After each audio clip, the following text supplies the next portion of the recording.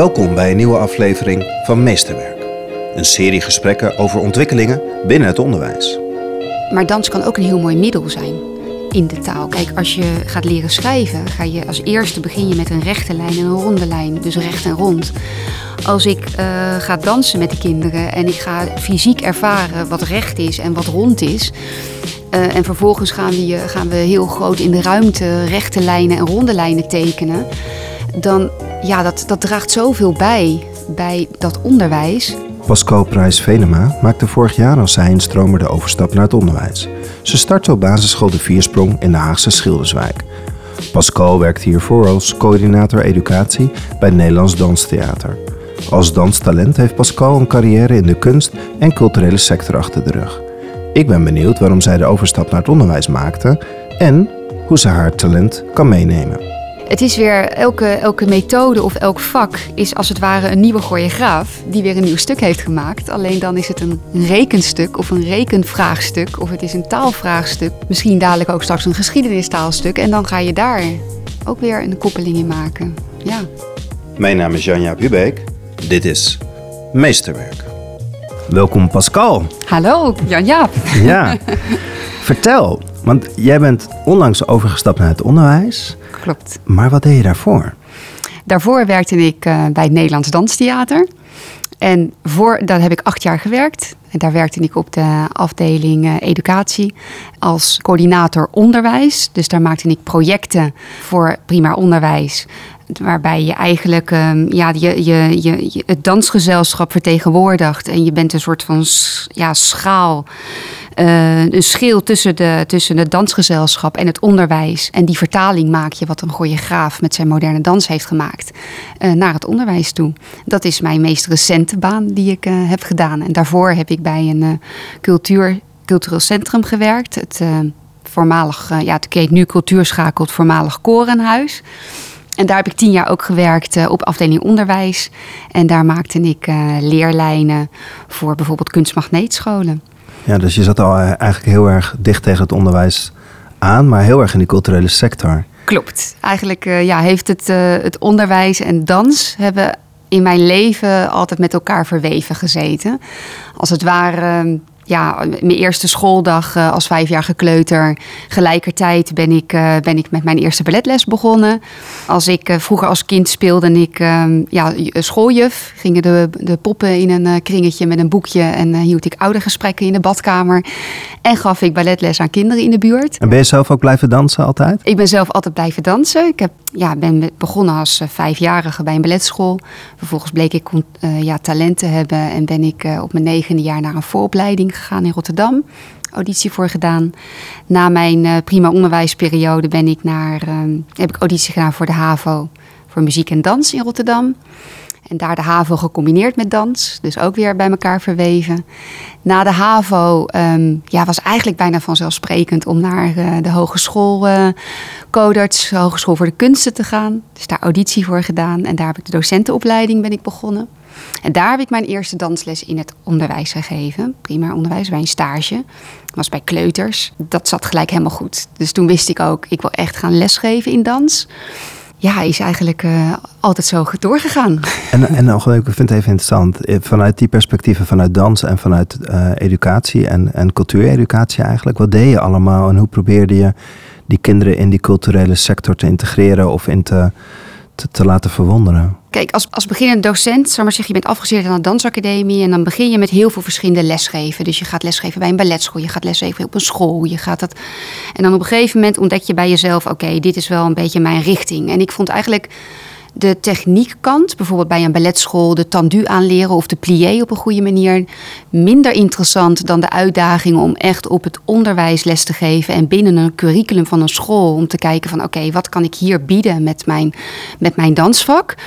En als freelance docent ben je daar natuurlijk helemaal vrij in. Dus dan probeer je aan te sluiten bij een thema. De school die vraagt, wil jij danslessen komen geven bij het thema lente? Nou, dat ga je doen, dat ga je vertalen. En dat is natuurlijk heel erg leuk en vrij.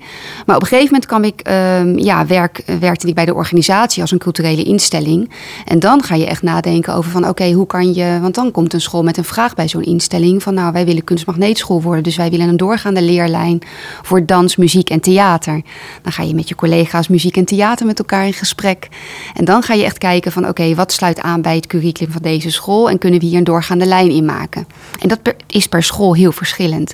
We hebben leerlijnen gemaakt voor speciaal onderwijsscholen, waarbij misschien het sociale context heel belangrijk was in de dans. Dus echt het letterlijk aanraken van elkaar. Of wat een belangrijker doel was dan misschien de creatieve uiting.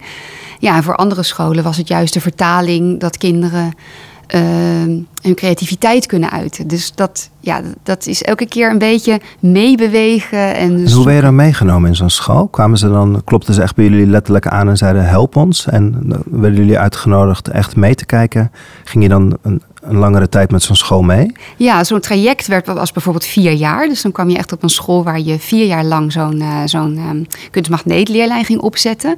In eerste instantie ben je dan heel intensief en bezig met dat je zelf dansdocenten, vakdocenten neerzet en zelf die leerlijn maakt met de school.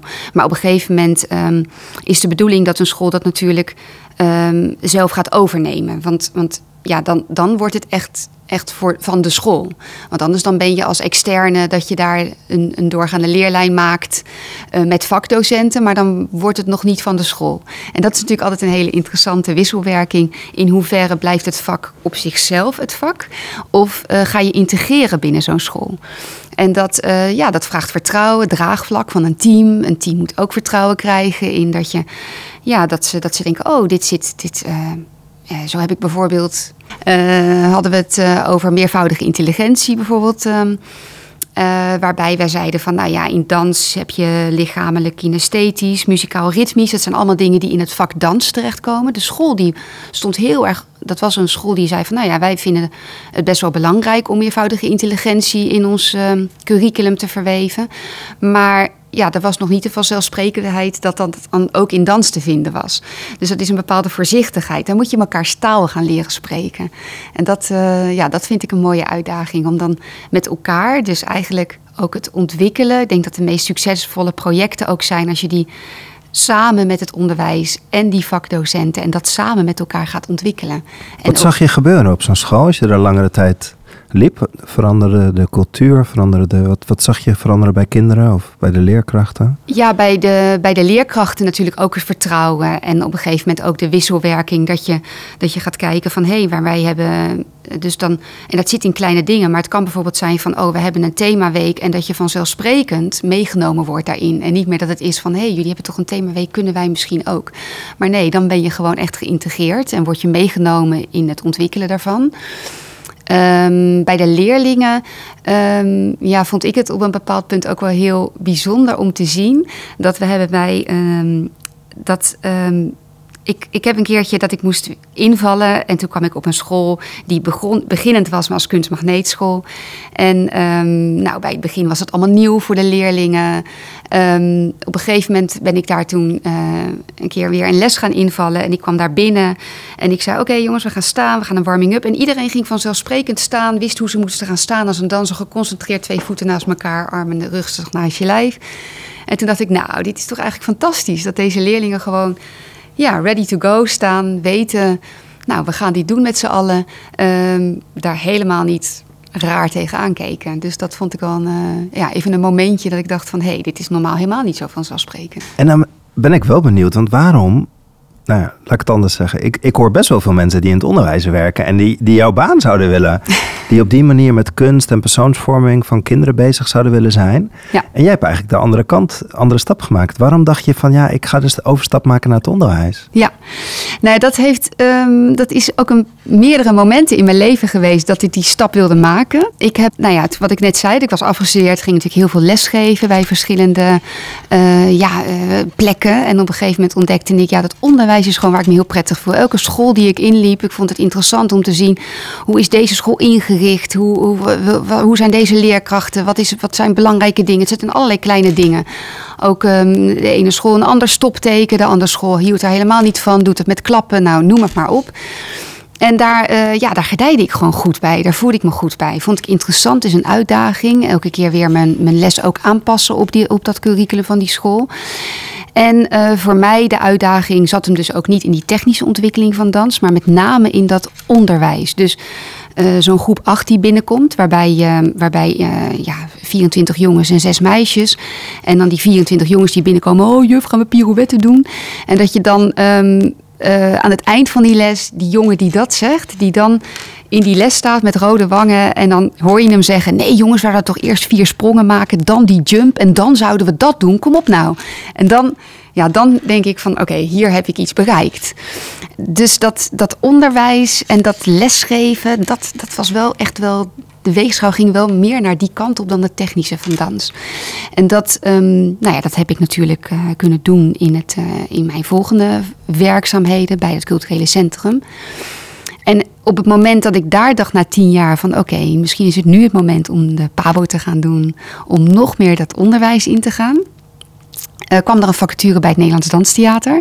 Ze zochten iemand die prima onderwijsactiviteiten zou gaan uitbreiden.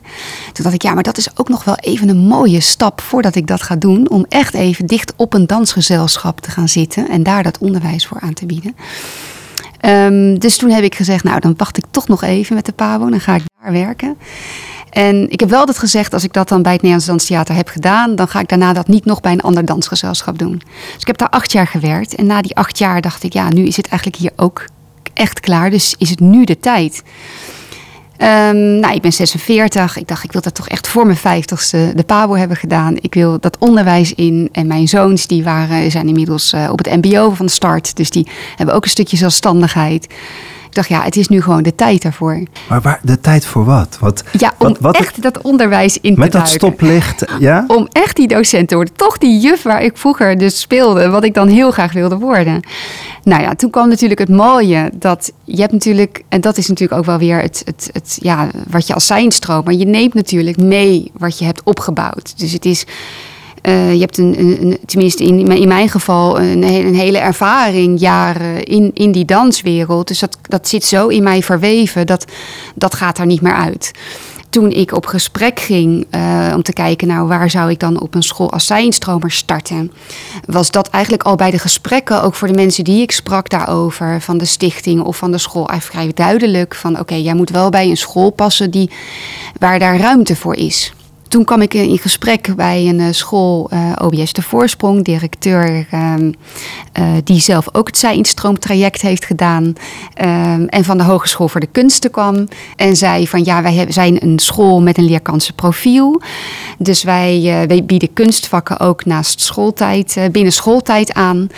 En jij zou dan ook nog dans kunnen geven. Toen dacht ik, ja, maar dit is weer iets wat gewoon, dit klopt, want dit valt weer helemaal samen. School staat in Den Haag? School staat in Den Haag, ja. Ik heb eigenlijk ook altijd gewerkt in Den Haag. En doordat ik kende ik ook heel goed de verschillende scholen, ook juist de binnenstadsscholen. En even de context van de school? Waar staat de school? In de binnenstad van Den Haag. En in de Schilderswijk, Haagse Schilderswijk. Ja, het is een school waarbij heel veel NT2-kinderen op de school zijn. En zij verlengde leertijd hebben door de leerkansenprofiel vakken aan te bieden onder schooltijd. En deze school heeft als visie, we willen veel met kunst en cultuur doen om die vorming van die kinderen op verschillende manieren te versterken. Ja, ze willen eigenlijk betekenisvol onderwijs geven. En dat sluit ook weer heel erg aan bij hoe natuurlijk ik mijn opleiding doe bij Hogeschool Leiden. Die daar ook, ik zie in de leeruitkomst dat daar ook heel erg naar gevraagd wordt. Ja. En betekenisvol onderwijs geven betekent voor mij ook een bepaalde creativiteit. Want ik ervaar nu als zijnstromer, er zijn allerlei methodes. En je hebt kern 7, dag 3, les 1. En die geef je en dat is een prachtige opbouw en een prachtige basis. Maar het is natuurlijk echt interessant om te kijken van oké, wat kan je daar dan mee en hoe kan ik het betekenisvol maken? En betekenisvol vraagt, ja, daar voel ik me prettig bij. Daar ga ik van aan, want dan ga ik dus nadenken over oké, hoe krijg ik die kinderen ook alert en aan? En dat relateert voor mij, dat voelt eigenlijk bijna hetzelfde als ik een project moet maken bij een choreograaf die een nieuw stuk heeft gemaakt. Een nieuwe choreografie heeft gemaakt. En ik ga kijken, oké, wat sluit aan bij deze choreografie, bij de leerlingen. Dan maak ik die stap als het ware. En dat voelt eigenlijk heel vertrouwd. Ook bij een methode om na te denken over, oké, wat. Ik bedoel bijvoorbeeld, we hadden het net eventjes voordat we begonnen we echt met de opnames over het kiezen en de verschillende partijen. Nou, we krijgen natuurlijk straks in maart de verkiezingen. Nou, ik heb nu niet groep 8, maar ik heb nu groep 3. Maar mijn hoofd ratelt al dat ik denk, hoe leuk zou het zijn als je met groep 8, die nu... Het is de Schilderswijk. Zij hebben ervaren wat er gebeurde toen de rellen met de avondklok. De brandjes waren voor hun deur aan de hand. Hoe mooi is dat zijn om te kunnen... Dat ze echt ervaren van oké, welke partijen staan waarvoor. We gaan met z'n allen ook stemmen. We gaan eens kijken hoe dat is. En dan maak je het ook betekenisvol. En of dat dan past... bij les 3, kern 8, bla bla bla, dat weet ik niet. Maar ik denk dat ik het belangrijk zou vinden... en dat hoop ik ook te blijven vasthouden, om mee te nemen. Zo van, oké, hoe blijft het toch constant betekenisvol? En begrijp ik ook een beetje dat een fijne aanvulling is op het werk wat je eerder hebt gedaan. Dus dat je eigenlijk naar het gehele kind kunt kijken. Want ik denk dat best wel wat luisteraars jaloers zijn bij het idee dat je... educatie bij een dansgezelschap mocht doen, om dat vorm te geven. Dat je daar al je aandacht aan mag geven. Dat geeft ook veel vrijheid en ruimte. En jij hebt eigenlijk de omgekeerde beweging te maken door eigenlijk naar het hele kind te kijken en dan vanuit die betekenis onderwijs te gaan inrichten. Ja, het is dat een van de laatste projecten die ik heb gedaan was een dansapp maken in samenwerking met het onderwijs. En bij evaluaties kwam ook uit van dat wij zeiden van, kijk, het klinkt misschien een beetje, zo wil ik het niet noemen, maar ik ga het toch zeggen. Maar ik zal maar zeggen, het kunstje van dat je zo'n activiteit maakt, die heb je, hoe mooi het ook klinkt en hoe prachtig het ook is, dat is het ook. Maar op een gegeven moment ken je dat ook wel. Dan vind ik het juist weer een uitdaging om nu. En hoe mooi is het als ik heb zal maar zeggen, het schoolinstituut, de balletschool ervaren als kind. Daarna heb ik het geïntegreerd in mijn opleiding en mijn werk. Ik ben bij een kunstencentrum gaan werken waarbij dat ook heel dicht bij elkaar lag. Ik heb helemaal even de zwaarte van de weegschaal ging naar een dansgezelschap. En vervolgens ga ik nu even de zwaarte leggen bij echt het onderwijs. Ja, dan is dat weer een nieuwe uitdaging om dat daarin ook voor elkaar te krijgen. Plus ik denk dat... Kijk, want ik leer natuurlijk nu zoveel ook over het onderwijs. Waarbij ik denk, dat had ik nooit kunnen leren als ik even op gesprek ga met een docent. Want die docent, dat kunstproject, dat is ook, daar heeft ze extra tijd voor. Of het is een ICC'er, een interne cultuurbegeleider, die daar 4 uurtjes per week voor heeft. En dat is dan positief, hè? Om dan met mij daarvoor te gaan zitten, om zoiets te gaan ontwikkelen. Ja, en nu zit ik zelf echt in die materie. Geef ik groep 1-2 dans op die school. Ik ben zij-instromer in groep 3. Dus ik zie, wat kan ik brengen met mijn dans bij 1-2? Ik doe bijvoorbeeld lichaamsdelen bij groep 1-2. Maar het bewustzijn dat ze strakjes ook het plaatje en het woord erbij, wat ik nu leer, wat heel belangrijk is, want leerlingen leren op die manier nieuwe woorden. Ja, dan is het voor mij in mijn dansles veel natuurlijker om ook de woorden uit te schrijven, wat ik normaal nooit deed. Dus dat geeft mij weer voeding met elkaar. Ja. Hoe open zijn wij in het onderwijs? Want je hebt heel veel ervaring met educatie en met de culturele sector. Je hebt het heel mooi aan elkaar verbonden, ook met die scholen, met langere leerlijnen. Even een beetje zwart-wit hoor, maar ik herken ook wel in het onderwijs dat we zeggen maar jij moet toch nog wel eerst eventjes allemaal dit leren voordat jij in die klas met die kinderen bezig kan zijn. Hoe open kijken we naar wat jij allemaal meeneemt en meegebracht hebt? Ja, ik denk dat verschilt. De een is daar zelf ook veel meer mee bezig dan de ander. Kijk, een school maakt natuurlijk ook keuzes in zijn curriculum. En er is natuurlijk van alles. Dus kunst is een onderdeel, maar je kan ook voor techniek kiezen. Dus ik denk ook dat het op een gegeven moment een kwestie van keuzes is. Anders dan verzand je in wat er allemaal kan. En de openheid voor mij, en dat vind ik dus nu ook wel weer, dat ik denk, oké, hoe beter ik die taal van de docent kan spreken en dat onderwijs, en snap waar het over gaat, hoe beter kan ik ook uitleggen wat ik doe en wat dat dan weer voor meerwaarde kan zijn. Heel stom voorbeeld, maar in groep 3 heb je het hartensommenprincipe. Dus de kinderen moeten sommen tot en met 10 gaan automatiseren. Wist ik niet, is nieuw. Hè? Dat leer ik als zij-instromer. Dus dat is een onderdeel van voordat je naar sommen van 20 gaat. Dan hebben we daar een methode voor, dan leerlingen leren dat. leren dat automatiseren. En dan denk ik van oké, hoe kan ik dat? Dat zit gewoon in mij, omdat ik dat met projecten voorheen ook deed. Hoe kan ik dat? Hoe kan ik ze lekker laten bewegen met dit? Ik ben met thema winter. We gaan schaatsen op de voeten doen. We gaan daar sommen op maken. We gaan lekker schaatsen door de ruimte op muziek. Als ik de muziek stopzet, zoek je met de schaatsen bij elkaar de sommen op. Nou, die kinderen gaan aan en ik weet, dit is een goede activiteit, want het is in de kern wat in de leerlijn past en wat in de didactische structuur nodig is voor deze kinderen om verder te komen met leren. Als ik die kennis niet zou hebben, dan zou ik misschien wel lekker gaan schaatsen met ze en lekker een stopdans doen. Maar dat zit dan niet daaraan gerelateerd. En ik vind dat super gaaf, want dan krijg ik ook die ruimte. Dan wordt het ook gewaardeerd? Dat wordt zeker gewaardeerd. Maar op sommige momenten moet je daar ook, moet je ook wel een beetje je mannetje ervoor staan. En dat moeten blijven vasthouden. En ik weet niet, kijk, bij deze school krijg ik daar de ruimte voor. En ik denk ook, dat is natuurlijk altijd een wisselwerking. Ik weet ook niet, misschien ga ik op een gegeven moment wel, slaat het wel te ver door. En zeggen ze, ja, dit is allemaal leuk, maar nu gaan we weer even terug naar. Dus dat ga ik natuurlijk allemaal nog ervaren. Zo lang zit ik er ook weer nu nog niet in. Maar je hebt nu in ieder geval het gevoel dat je omarmd wordt in wat je allemaal meeneemt. Ja. En ook als leraaropleiding, zijn we dan ook open genoeg om te kijken wat je allemaal meeneemt, ervaren hebt om naar wat je nog nodig hebt? Want misschien heb je wel helemaal niet zoveel nodig. Jawel, dat paste, dat voelde gelijk heel erg goed. In de eerste gesprekken al die ik heb gehad bij het assessment en de toelating, werd al heel goed gekeken naar. Er wordt ook natuurlijk naar een les gekeken.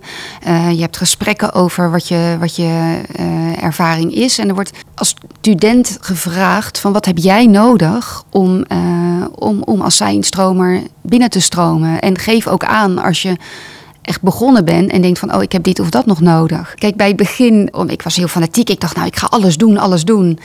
En dan zei Annette, was op dat moment bij de intake mijn leercoach, van maar misschien heb je dit niet nodig. Of als ik jouw les zo zie, dan denk ik dat je dat wel al hebt. Nou, dan ga je je in die verdiepen van wat wordt er gevraagd bij elk vak en leeruitkomsten. En dan krijg je wel een goed beeld van, dit is waar ik nog echt meer van moet weten. Dus er wordt wel met jou meegekeken wat je nodig hebt om. Ja, je krijgt een heel persoonlijk leerpad eigenlijk wat je gaat volgen. Je kan het ook in je eigen volgorde volgen. Ik kan me wel voorstellen dat bijvoorbeeld, ik heb taal- en kind jonge leerling afgesloten. Ik zat in groep 3. Ik heb me nu ingeschreven voor taal en rekenen oudere kind. Ik heb er gelijk bij de school aangegeven, Hogeschool Leiden, wat je leert, dat ga je in de praktijk ervaren en oefenen en doen. Dus voor mij zou het heel prettig zijn als er ruimte is in de bovenbouw op dit moment om dat dan ook te gaan doen. Ik heb daar aanstaande vrijdag een gesprek over en op de app werd al gezegd, dat gaan we natuurlijk regelen, gaan we ruimte voor zoeken. Ja, dat is natuurlijk heel prettig. Ja. En ik weet niet of dat natuurlijk bij elke school zo is. Nee. Je hoort natuurlijk ook verhalen van mensen die gelijk echt voor de klas staan, de hele verantwoordelijkheid krijgen voor de klas. Ik heb zelf dan nog onderwijservaring, maar als je uit een hele andere hoek komt, dan lijkt me dat hartstikke pittig. Dus, En wat kunnen we van jou leren dat jij dat zo mooi weet vorm te geven? Want dat ligt natuurlijk ook voor een deel bij jou. Dus of je stelt goede vragen, of je komt op de goede manier, leg je de accenten neer. Wat is je eigen receptje? Ja, verwachtingen uitspreken. Niet bang zijn om met mensen in gesprek te gaan. Ik denk, je kan alles zeggen als je het maar op een goede manier zegt. Er is niks mis mee met eerlijkheid. En als er een beetje een gevoel is van, misschien is dit niet goed, dan niet voor jezelf houden, maar dat gewoon uitspreken en met elkaar gaan kijken. Ja, dat is toch ook wat je bij je leerlingen wil. Je wil niet, je wil eerlijkheid en een veilig klimaat. En dan willen we dat, dan begin je bij jezelf en dan hoop je dat bij de ander ook te krijgen. Vallen er ook dingen tegen? De mooie beelden die je al jarenlang had. Ik wil ooit naar dat onderwijs. Klopt dat beeld eigenlijk wel? Of zijn er ook dingen waarvan je denkt van, ik vind de koffie vind ik toch echt wel slechter dan ik had gedacht. Ja, de koffie we hebben eigenlijk wel een lekker koffieapparaat. Waar ik, en dat valt niet, dat is niet echt iets wat tegenvalt, maar waar ik wel even dacht van, hier moet ik even aan wennen. Als ik als dansdocent lesgeef, dan heb ik door de ervaring mijn tools. En ik ben zeker van mezelf. En ik weet als ik een instructie geef of een opdracht geef, ik weet wat ik kan verwachten van de leerling. Ik weet van tevoren eigenlijk al hoe ze daarop kunnen reageren. Dus daar kan ik op anticiperen. En ik ben niet meer zozeer met mezelf bezig, maar ik ben echt met die leerling bezig. En ik kan die leerling echt zien. Nu, als beginnend docent, ben je weer, en bedoel ik beginnend docent in het onderwijs, zijn sommige dingen nieuw. Dus je gaat voorlezen, je gaat jezelf opnemen, je gaat reflecteren en je merkt, ik kan eigenlijk nog wel meer doorvragen. Of ik zou eigenlijk dit nog meer kunnen doen als ik een verhaal aan het voorlezen ben. Dus je bent ook weer eventjes met jezelf bezig. En dat is heel fijn, want ik hou van leren en dat op mijn leeftijd, nou prima. Maar dat zorgt ook dat ik op dat moment toch iets minder met die leerling bezig ben. En de kracht is natuurlijk een sterke docent, zelfverzekerde docent die weet, en dat hoop ik heel snel te hebben. Want dat is gewoon weer eventjes, toch ook wel weer een beginner zijn. Ja, een mooi voorbeeld. Je vertelt ook wel mooi. Ik denk dat het ook wel heel herkenbaar is. Want dat blijft denk ik ook wel voor een deel, dat je altijd ook met jezelf bezig bent om het weer voor dat kind goed te doen. Ja. Maar je doet wel veel. Hè? Je staat ook nog heel open in. Je straalt ook ontzettend terwijl je dat allemaal vertelt. Van, hoe lukt het? Want het is best veel. Op een school moet je je weg vinden. Met die kinderen moet je je weg vinden. Je hebt heel bewust niet voor een makkelijke school gekozen. Die ook nog het onderwijs veel ontwerpt. Je noemt net een voorbeeld uit een methode. Maar jullie vertrekken eigenlijk vanuit die betekenisvolheid rondom het kind. Daar moet je ook nog een opleiding bij doen. Ja, het klinkt ook heel veel, maar je blijft stralen. Ja, het zit in balans. Soms heb je dat het in balans is. Ja. Zit hem dat echt dat jij heel bewust gekozen hebt, ook voor deze school, en ook echt gezocht hebt naar een school die goed bij jouw ambitie past en die jou dus ook die ruimte geeft? Ik denk dat die aansluiting dat die heel belangrijk is. Of die zo bewust is. Kijk, het is ook zo dat er is op een gegeven moment plek bij een school. Je gaat in gesprek. En natuurlijk bij het begin van het gesprek is het wel zo van, we gaan kijken of er een aansluiting is. Nou, ik heb het geluk gehad dat die aansluiting daar is. Ik weet niet als die aansluiting daar minder was. Ik wilde ook heel graag starten met het traject. Misschien was ik dan ook wel begonnen met iets minder aansluiting. En had ik gedacht, ik ga beginnen en ik ga kijken waar mogelijkheden zijn. Het helpt wel als je natuurlijk... kijk, de opleiding past bij wat het vraagt van mij. Ik vind het leuk om betekenisvol onderwijs. Dat is ook echt, in de leeruitkomsten wordt dat ook gevraagd. Niet alleen maar theorie leren en daar ga je een examen in doen. Maar de theorie toepassen en hoe maak je betekenisvol... Ik zie dat bij andere studenten die bij andere hogescholen dat ook anders.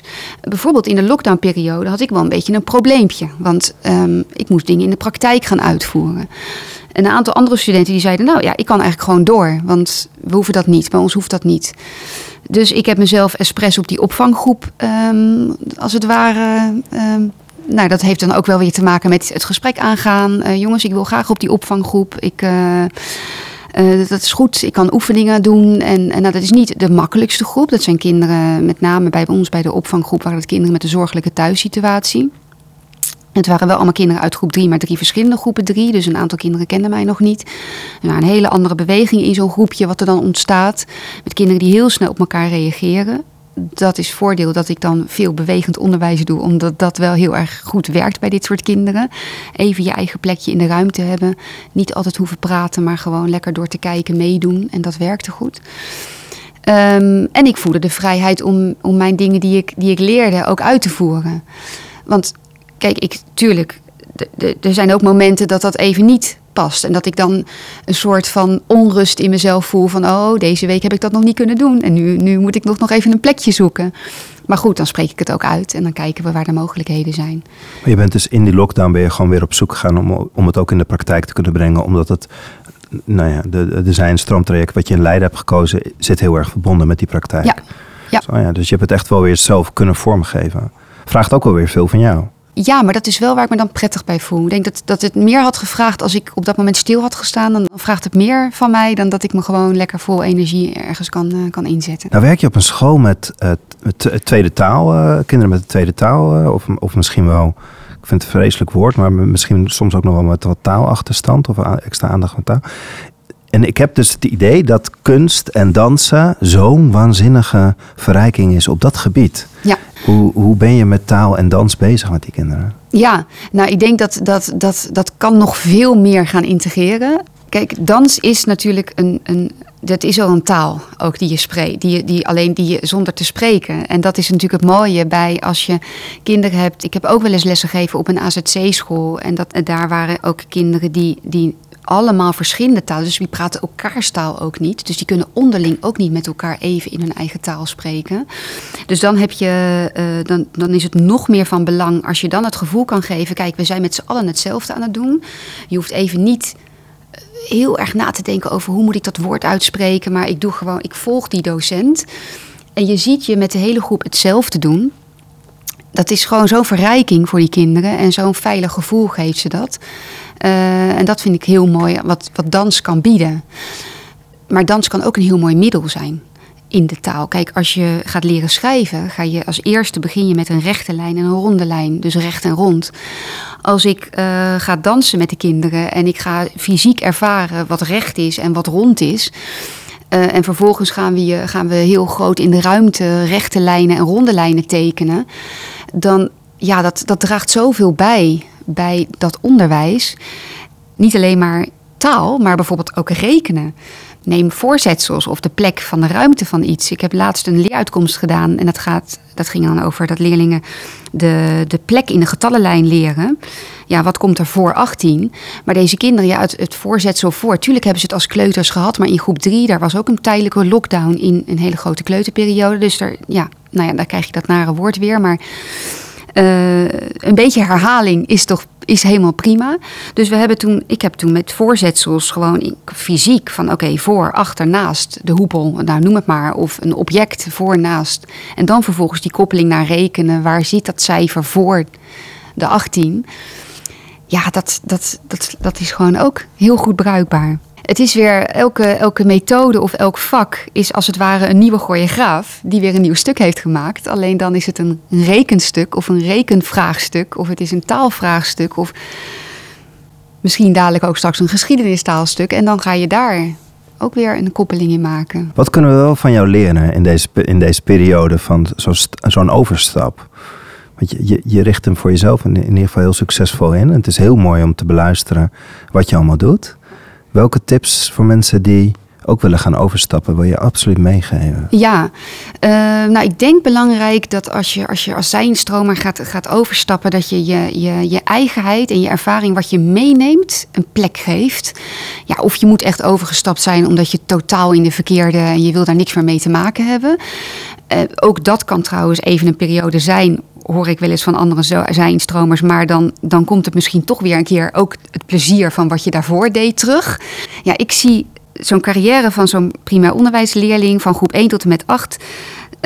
als dat je eigenlijk, wij als zijnstromers, maar ook de docenten die de reguliere PABO hebben gedaan en jaren onderwijservaring hebben, dat zie ik als een soort familie. En die kinderen die lopen eigenlijk doorlopen die hele familie van groep 1 tot en met 8.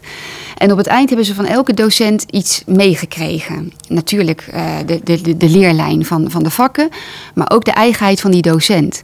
En dat stoppen ze allemaal in een rugzak en dat nemen ze mee de maatschappij in. En dus ja, als jij als jurist vanuit het juristenvak en je gaat dat meenemen in het onderwijs, ja, hou dat ook vast en ga daar ook betekenis aan geven. Want dan hebben ze bij juf Pascal misschien veel bewogen en een beetje die gekke juf die elke keer weer een bewegingopdracht bedacht. Maar bij de volgende docent krijgen ze weer mee, krijgen ze weer iets heel anders mee. Eigenlijk hoe je wil dat je naar kinderen kijkt, moet je ook naar jezelf blijven kijken. Ja. Mooi. Ja. Pascal, mag ik je danken voor je verhaal? Nou, geen dank. Het was leuk om te vertellen. Inspirerend verhaal, dankjewel. Oké. Meer podcastafleveringen van Meesterwerk zijn te beluisteren via Spotify, iTunes, Soundcloud of kijk op janjapubeek.nl. Je kunt deze aflevering een duimpje of een aantal sterretjes meegeven, zodat meer mensen deze podcast makkelijker kunnen vinden. Hoe dan ook, tot de volgende aflevering van Meesterwerk.